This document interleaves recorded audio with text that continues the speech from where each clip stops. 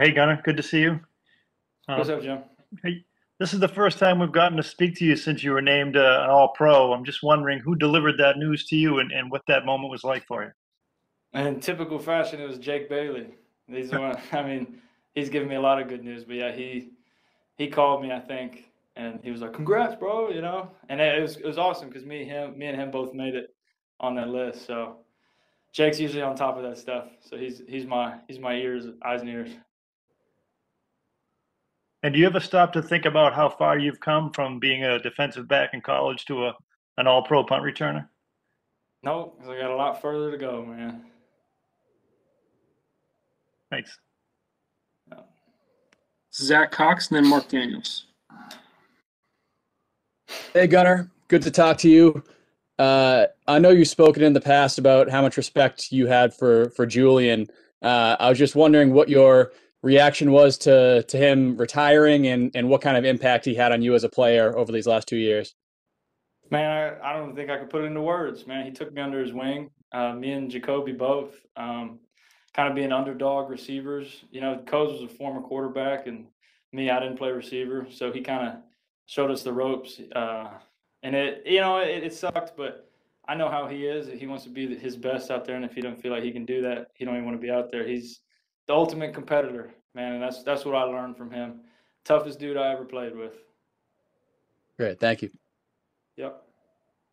Next up, we'll go to Mark Daniels, then Mike Reese.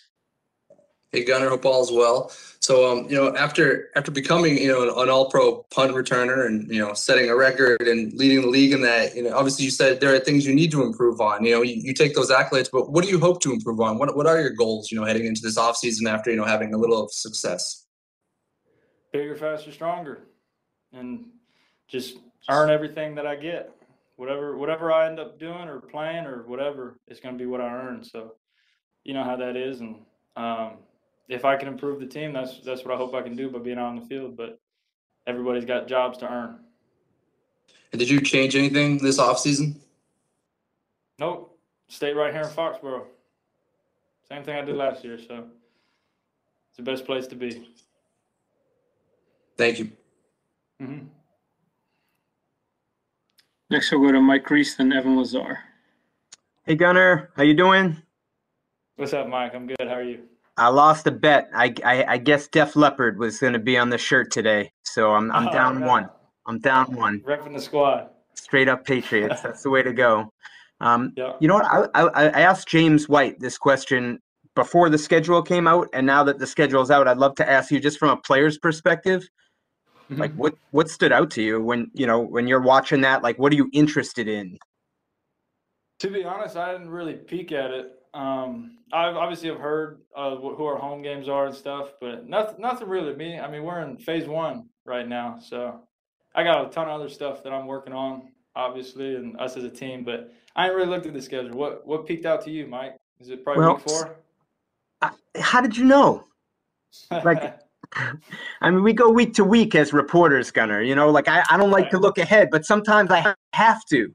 Uh-huh. Yeah. And so like that was one that interested me because I was curious if it was going to be late, bad weather, early. And so, I mean, when you saw that, I'm curious, what did you think? I'm excited.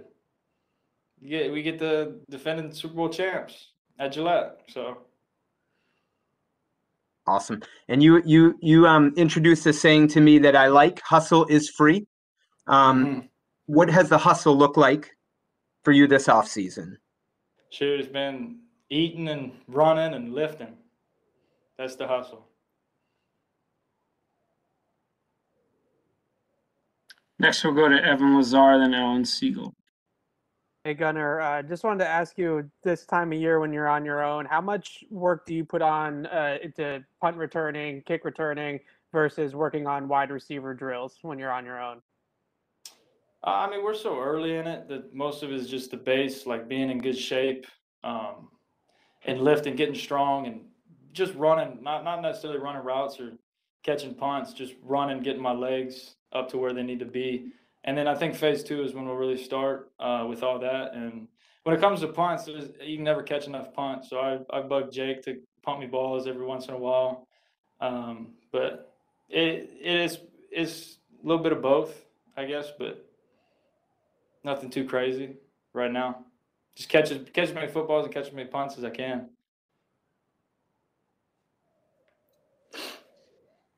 Alan Siegel, and then we'll go to Chris Mason. Great. Gunnar, how are you doing this afternoon? I'm good. How are you? Okay, thanks.